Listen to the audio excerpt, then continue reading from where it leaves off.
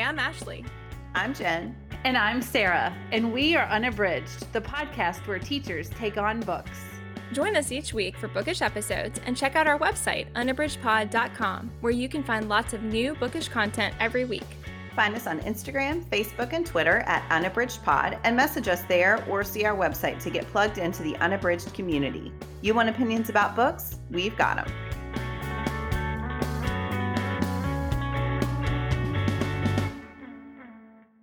Hi, everyone, and welcome to Unabridged. This is episode 215, and today we are talking about cozy mysteries. Before we get started, I just want to remind you that we do have an active website and blog, unabridgedpod.com, and we have a regular posting schedule. So every Monday, one of us posts a bookish fave. So those are bookish lists centered on different topics. Sometimes those are related to the episodes we've done. Sometimes they're for our reading challenge, but we have a lot of fun putting those together. On Tuesday, we do our pub day shout outs, highlighting some new releases for the day. Wednesdays are our show notes days, of course.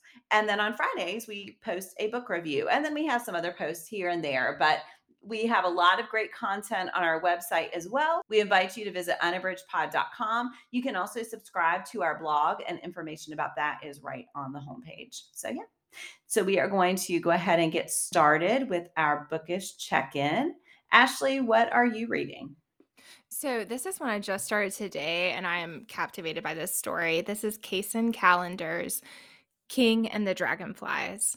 So I read Felix Ever After by Callender before and absolutely loved it and was eager to try another. I'm listening to this one on audio, and it is King is that central character. And right at the start, we see that his older brother passed away unexpectedly. And at first, we don't exactly have any idea how that happened, but just know that he lost his brother Khalid just a couple of months prior. And so, of course, he is absolutely grieving. It was just him and his brother with his parents. So he is an only child now, and he's feeling that loss really acutely. But he also is comforted in the idea that he has that his brother is a dragonfly and that he has shed his skin, like his human skin, but he feels he saw the dragonfly first at the funeral, and his brother visits him in his dreams. And so there's kind of some backstory also about his brother's connection to dragonflies. And so he acutely misses his brother. He is grieving, but he also feels this deep connection. So there's this place that he often goes where there are dragonflies, and he doesn't know if his brother is still there and is one of the dragonflies, but he finds himself going there every day and spending time among the dragonflies. And so it's really, it's just lovely. That part is a really lovely idea and an interesting part of the story. And he's only 12, so he also, his friend groups, everyone's sorry for what happened, but he is very young to be navigating that at school and with friends. And so we also see that happening, that he's kind of trying to figure out where he fits with his friend groups and how he should handle all of that and how to navigate that space. And so the other thing that happens that comes up early is that he has a best friend, Jasmine, but there was a third best friend, Sandy, and King is Black, Sandy is white. This takes place in Louisiana, just about 3 hours outside of New Orleans, to the deep South. There is a lot of racism. There's a lot of racial tension. And yet the three of them are good friends. But he learns that Sandy, and this happens very quickly in the story, he learns that Sandy is gay. Sandy kind of trusts him with that secret that he is just starting to come out. And yet his brother, this is prior to his brother dying, his brother Khalid essentially doesn't say anything super judgmental in a negative way, but he basically is like, you can't be friends with him anymore, is essentially what he says. Well, then Khalid has that attitude.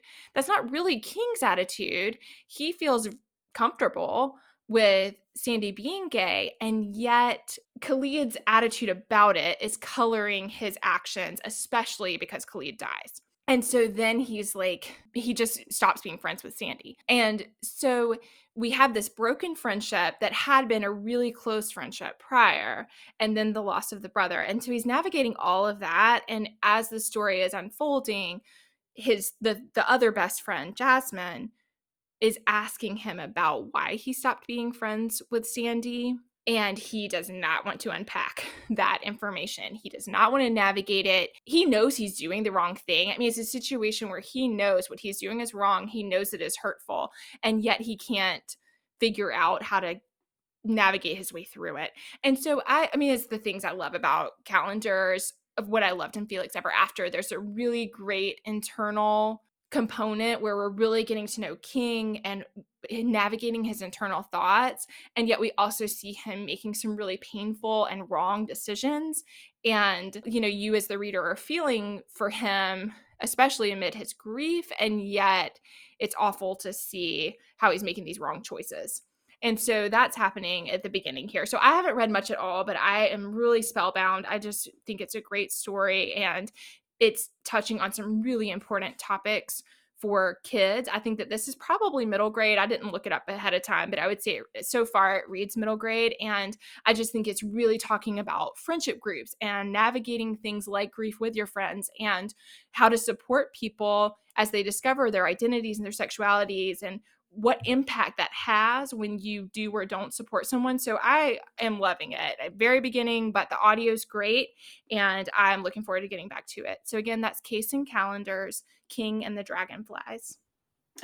That sounds so good. I've had that one on my list for a while because it was award winning the year it came out. It won a bunch of ALA awards, and so I've seen the cover everywhere and just have not gotten to it yet. I have That to say sounds that so some good. parts of it remind me a lot of Emily X. Arpan's The Astonishing Color of Oh. After. And that was one that I raved about a lot when we read it, and when, that at the time. And I mean, it has some of that as far as just the idea that of navigating grief and what that can look like, and how to stay connected to the people we love. I mean, all of that I thought was reminiscent in some ways. So yeah, I'm loving it.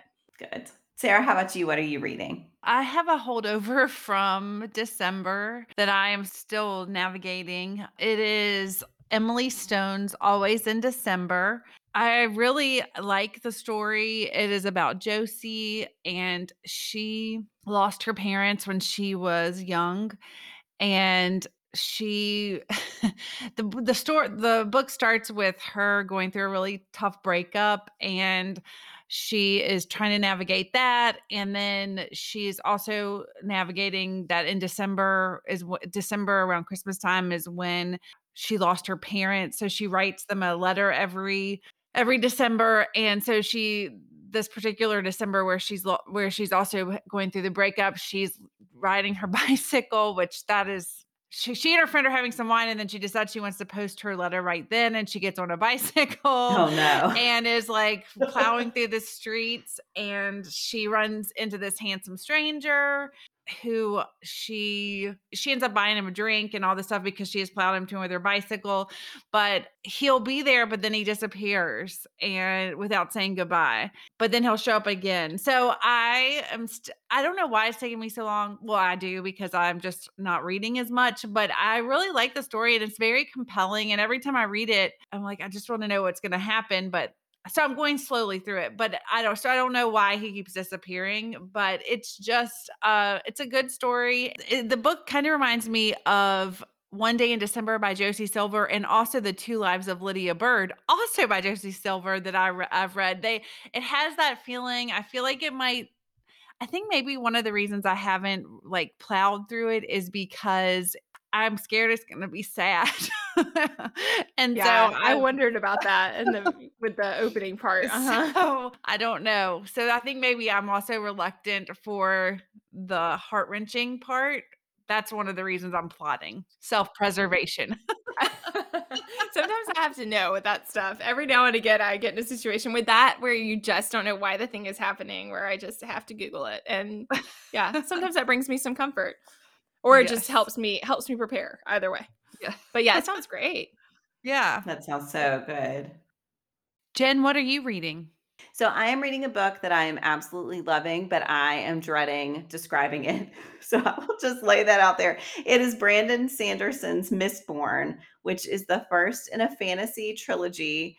And it is a long book that has a lot of world building. So I'm going to just skim the tiny little top of the surface because, yeah, it's going to be tough. But it is in a world where there is a Lord Ruler who is just this horrible singular ruler who is cruel and seemingly immortal and unstoppable. And there is an upper class that is really well established in the society that is, of course, is subject to his whims, but definitely has power over the underclass, which they are called the ska. And they are basically treated as if they are enslaved. And the upper class creates a situation where their lives are so grueling that they can't possibly think of rebelling. And then there are two main characters. So one is Kelsier, who used to be just a normal human, but he was trying to lead a rebellion. He was thrown into this pit. And because he was in the pit, he became a Mistborn, which is someone who has these magical powers, basically. And now he is using those magical powers to try to foment another rebellion and to, yeah, bring about the end of the rule of this horrible leader. And the other character is Vin, who is a teenage girl who is part of the ska. And basically, she and her brother made it through the world by living with criminals. And she does not know it, but she is also Mistborn. And so she eventually, through this long series of events, gets to meet Kelsier, who then starts training her to become a part of the rebellion. So I think that's as far as I dare go, because if I start digging in any deeper, you're all going to hit pause or fast forward or something. But it's great. It is fabulous. It's the thing I love about fantasy, that it is this deep world building. It's very immersive. But yeah, it's just hard to describe succinctly. So I will spare you all any more detail. That sounds really compelling and like the kind of thing I would enjoy. Yes, I think you would. We just will never describe it again. All right. Well, we are going to shift over now to our main discussion, and we are going to talk cozy mysteries. So, Sarah, what is your cozy mystery you would like to recommend? So I read Mia P. Manansala's Arsenic and Adobo for my cozy mystery. I love a cozy mystery, and this was awesome. It again, it combines some of my favorite things, food and and a really good story. So this is the story of Lila. She moves back home after she's had this horrible breakup, and her life is just kind of in a huge upheaval, and her parents have died when she was younger, so she has been kind of raised by her aunt and her grandmother. And her aunt Rosie has a restaurant, but it's kind of failing. It's a great restaurant, the food's great, but it's just they have a hard time making ends meet. And her ex-boyfriend from high school is also a restaurant reviewer, and he's known for being kind of a jerk. And he comes into the restaurant and they're all very nervous. He comes into the restaurant to have a meal and review the restaurant, and he ends up dying at the table. Oh, no. And so what ensues is the local cops trying to do an investigation, but then also Lila kind of taking matters into her own hands and becoming an amateur sleuth to figure out what happens, because all of the signs are pointing that her family is involved in this murder, because he is a horrible restaurant reviewer and also her ex-boyfriend. And yes, there is a death, but but it's not too sad. And because you get the impression that this guy is not the best. And it's just really sweet. I love the aunties who are like in the periphery of everything. She has all these aunties that kind of like act kind of like a hen house and are trying to set her up with guys and want her to get married. And then her grandmother, who is like this no nonsense lady. It's just a great cast of characters. And I just really enjoyed it. I love the description of all the food, and I thought that it was the perfect cozy mystery. I love that like amateur sleuth trope that people who things happen to and then they are trying to investigate it on their own. I just loved it. It was great, and it was perfect if you just want to like nice little mystery. There's no gore or anything like that, except there's the murder, but it's not nothing. But there is nothing that is super grisly or anything like that. And it's just really sweet and I loved it. So, and it's going to be a duology. So this is book 1 of 2 and it's a Tita Rosie's Kitchen Mystery and that's the series. So it was really great. I loved it. Sarah, that sounds awesome. I want to read that like right now. It sounds really good. It was really good. I've been seeing it everywhere on Bookstagram for a while, and I love the cover so much. I don't know why I haven't picked. Yeah, I always say that. I don't know why I haven't picked it up yet, but yeah, that sounds great. I didn't actually know what it was about. I still don't gravitate a whole lot toward cozy mysteries, but I do love them sometimes. So it's nice to get good recommendations for them because I think that the ones that work for me, I mean, it's kind of like romance that I'm still learning the genre and learning like which ones I really love and which ones are not a great fit for me. And so when I get the right ones, they're just awesome. That sounds great. I think you would love this one, Ashley. And I actually, so it's funny, I saw it on Bookstagram as well. And I read the reviewer's description. I was like, that sounds great. So I actually went on Libby on my library app and I was able to check it out right away and listen to it. And I mean, nice. I just loved it. I couldn't wait to get back to it when I wasn't listening. So it was great. Mm-hmm. And it was great on audio too. Oh, that's cool. Good. All right. Well, Ashley, what book would you recommend? So actually mine has a lot of similarities to yours, Sarah, in the sense that there is a murder. The person who dies is definitely a bad person. People do not like the person.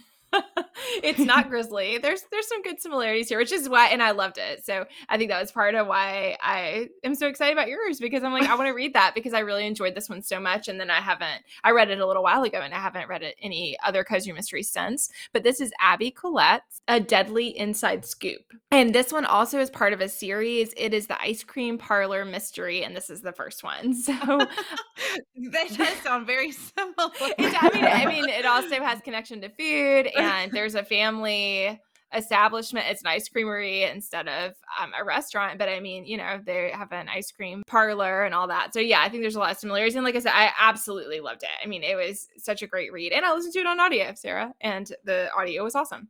So this one is about Bronwyn Cruz. And she lives in an Ohio town that gets a lot of snow. And which is relevant because of the ice cream and also because of the murder incident. So the Cruz Creamery is a family ice cream parlor and her grandparents ran it and her grandmother has passed away and everyone really misses her. Her aunt ran it for a period of time and her grandfather, Pop, is not like a huge fan of how that all went. And so eventually Pop hands the keys over to Wen. Bronwyn goes by Wen. And he hands the keys over and he also gives her the recipe box that was her grandmother's that everyone thought was lost. And so he really is just showing that he has a lot of faith in her and her ability. And she has a lot of training as an entrepreneur and as a business person, but she hasn't really had a chance to like try that out. So she gave it a run. She did some things that were in a different place. And then she wanted to get back closer to her family. That just wasn't a great fit. So she comes back to Ohio where her family is. And then she takes over the running of the ice cream parlor. But the parlor needed a lot of renovations. And so when she starts taking and she has all these great ideas also, but she's trying to like bring them to fruition. So she's having like a window put in that has this really beautiful overlook and some of those kinds of things that are major. Because of that, as we all know with building renovations, sometimes that stuff takes way longer than you expect. So she had hoped for this like summer launch, But instead, it's October, and also they're having an early snow. So as time comes for the launch to finally happen and she's ready to open the doors and, welcome everyone into this renovated space, there's a huge snowfall. And so then she's contending with how people are less likely to eat ice cream when it's super cold outside. And so she's trying to navigate that. So in her figuring out how to bring people in, she gets all these great ideas that are kind of Halloween related. And so she stays late and she decides she's going to go get some fresh snow from a place that would be really pristine so that she can make some snow cream. And when she goes to do that, she trips over something hard. It is a body. It's so funny how often we are laughing about the murders here, but I feel like that's consistent with Cozy Mysteries, that like it's amazing that these horrible things happen, but also it's funny and light. And so she trips over a body, and initially she thinks the person just, fell or had something, like had a heart attack or something, and therefore died, and then the snow covered them. And so she reports it, but she's not really thinking anything sinister about like how the person died. But as things unfold, it's again similar to yours, Sarah, in the sense that not only has the person done a lot of bad things to the town, but specifically to Bronwyn's family, there's this really awful history. And she had seen the guy once prior to his death. And when she mentioned that to the family, she didn't know this like horrible history with him. But when she mentioned it to the family, her dad said, "I will kill that man if he comes around here again." So of course, that makes her dad a suspect because they can't figure out what happened. There are some like medical components that are in use with the crime, with the way that the man dies, and her dad works in a hospital. So like all these things are kind of stacking against her dad. And so because of that, same thing that you said, Sarah, amateur sleuthing. She is kind of reluctant to be a sleuth, but she has this awesome best friend, Macy. And Macy is gung-ho about the sleuthing. And so there's some really great secondary characters in this book. I loved her pop-pop. I loved her parents. But I also loved her friends. She has a couple of really great friends who are involved in helping her with the ice cream parlor. There's also somebody who lives upstairs. There's just a lot of really great secondary characters. So I loved that. And then the other thing that I thought was really great in this story is that there was this compelling mystery happening, but there's also this really interesting examination of her as an entrepreneur and as somebody who is trying to get this ice cream parlor running and what that looks like. And so I loved that too. I thought that there was just a really nice blend between the mystery that was interesting, but also her experiences as a young businesswoman and like trying to find her way and help the ice cream parlor be successful. So I thought it was great. I absolutely loved it. And that's why when you described yours, Sarah, I was like, yes, please. Because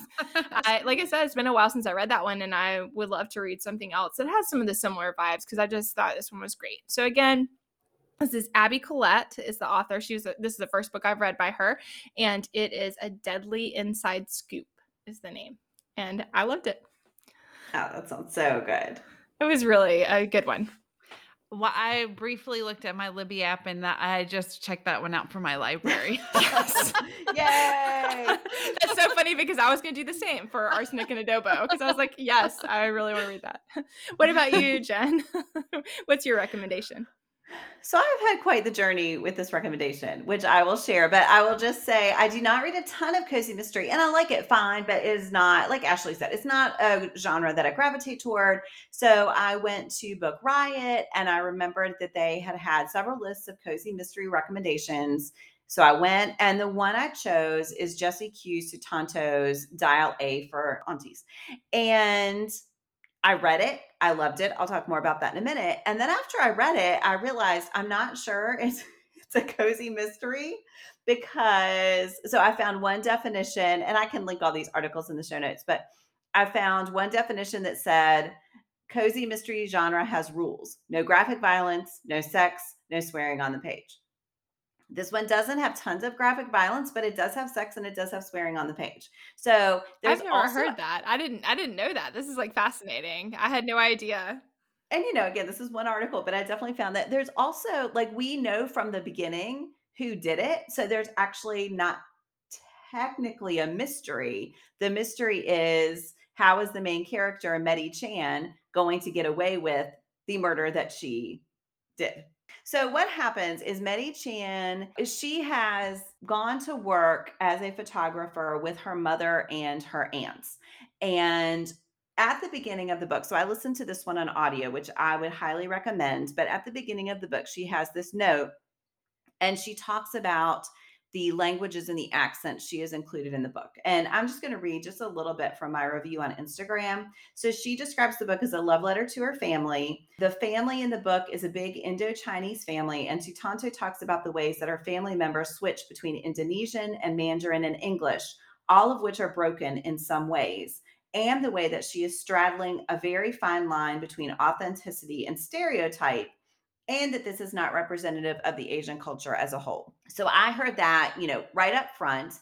And then definitely the audiobook narrator, whose name is Risa May, portrays that. So it is a vivid listening experience. But Medi works with her mother and her aunts, and they have started this wedding business. So Medi is the photographer. One of her aunts is this like semi-famous singer. So she provides the entertainment.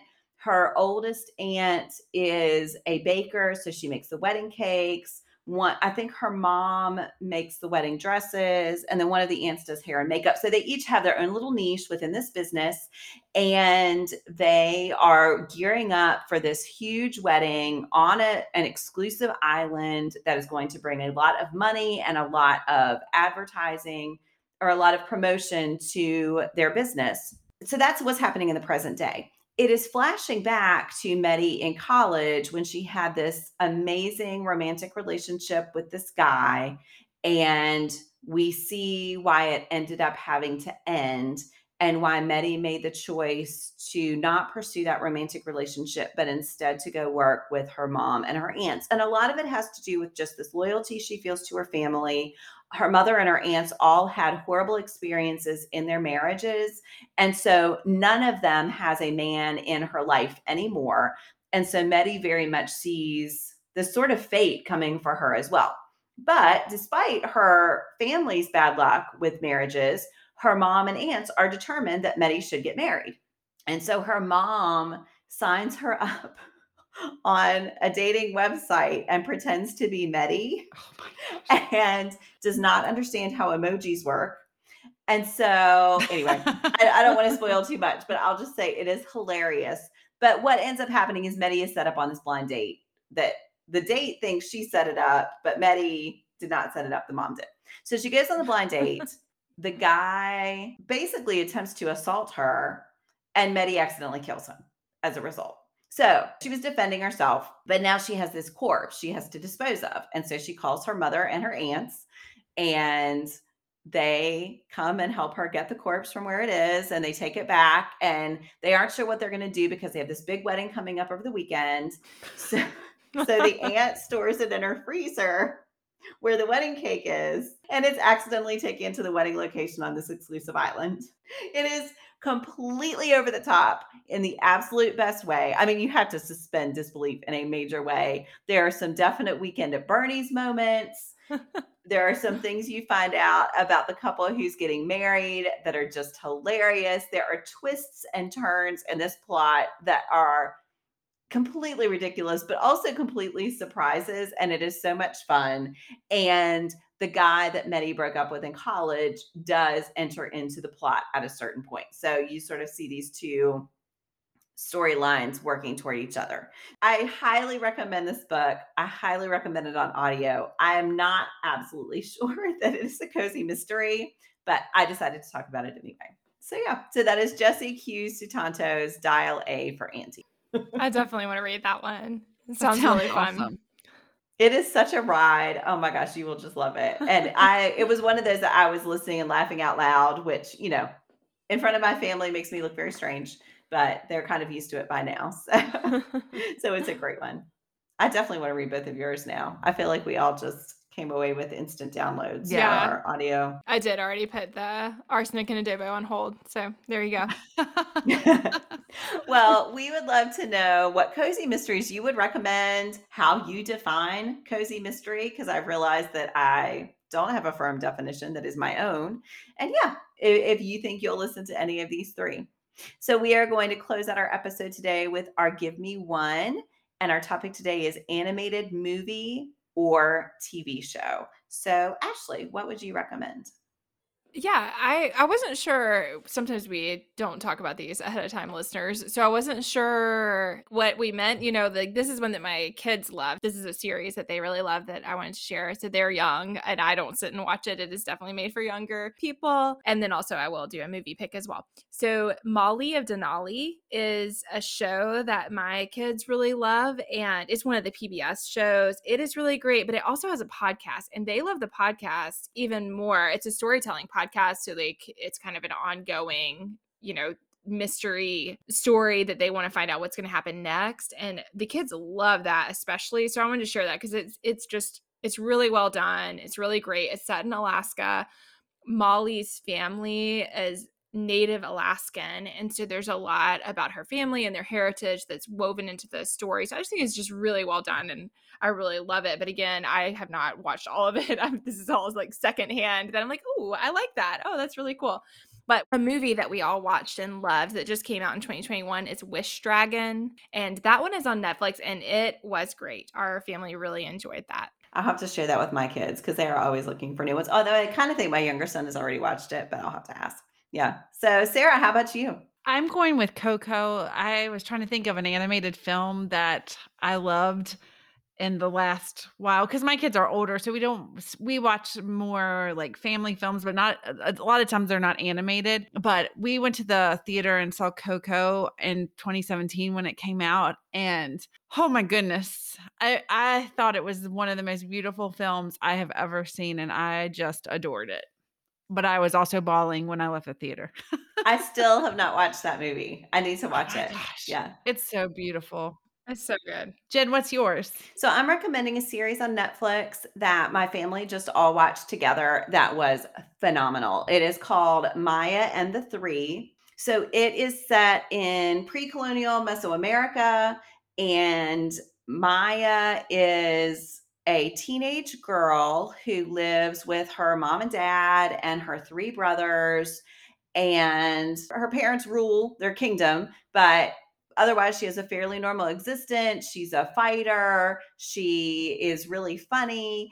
And then one day she is visited by this god who tells her that she needs to sacrifice herself or they're going to destroy her family's kingdom.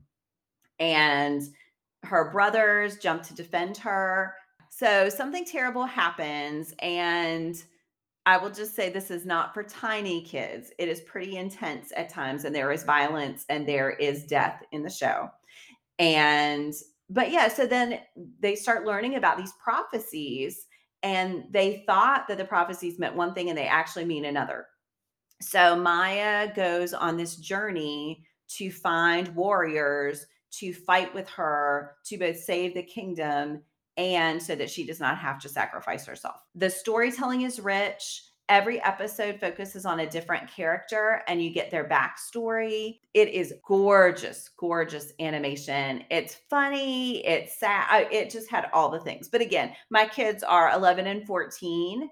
And I felt like, much younger than that, there would be some things that would be really tough to wrestle with. So just that reminder that animated doesn't always mean accessible for super young audiences. But yeah, I highly recommend this for kids and adults. So that is Maya and the Three on Netflix. Well, and that made me realize that I have not said, I feel like this is something that we watch, almost weekly at my house. So I forget that it's still pretty new, but Raya, if you have not seen that yet, Yes. is phenomenal. So that is one that did come out in 2021. And so it's still pretty recent, but it is just a phenomenal movie. So well worth a watch. Yes. We love that one too. It was so good. It was so good. just blew It's me really, away. yeah, it's really well done. And I think just, centers a really strong female character who is a fighter and is courageous. And it is more accessible to younger audiences for sure. There are some parts that are scary, but my kids are very sensitive and they did okay. And there are bad things that happen, but everything works out in a way that is manageable for young kids. So All right. Well, we would love to know what animated movies or TV shows you would recommend. And so on Monday, tune into our Instagram account at Unabridged Pod, and you can share your recommendations. Thank you so much for listening. Do you have comments or opinions about what you heard today? We'd love to hear them. You can find us on Instagram, Facebook, and Twitter at unabridgedpod or on the web at unabridgedpod.com for ways to support us. To get more involved, you can sign up for our newsletter, join a buddy read, or become an ambassador. Thanks for listening to Unabridged.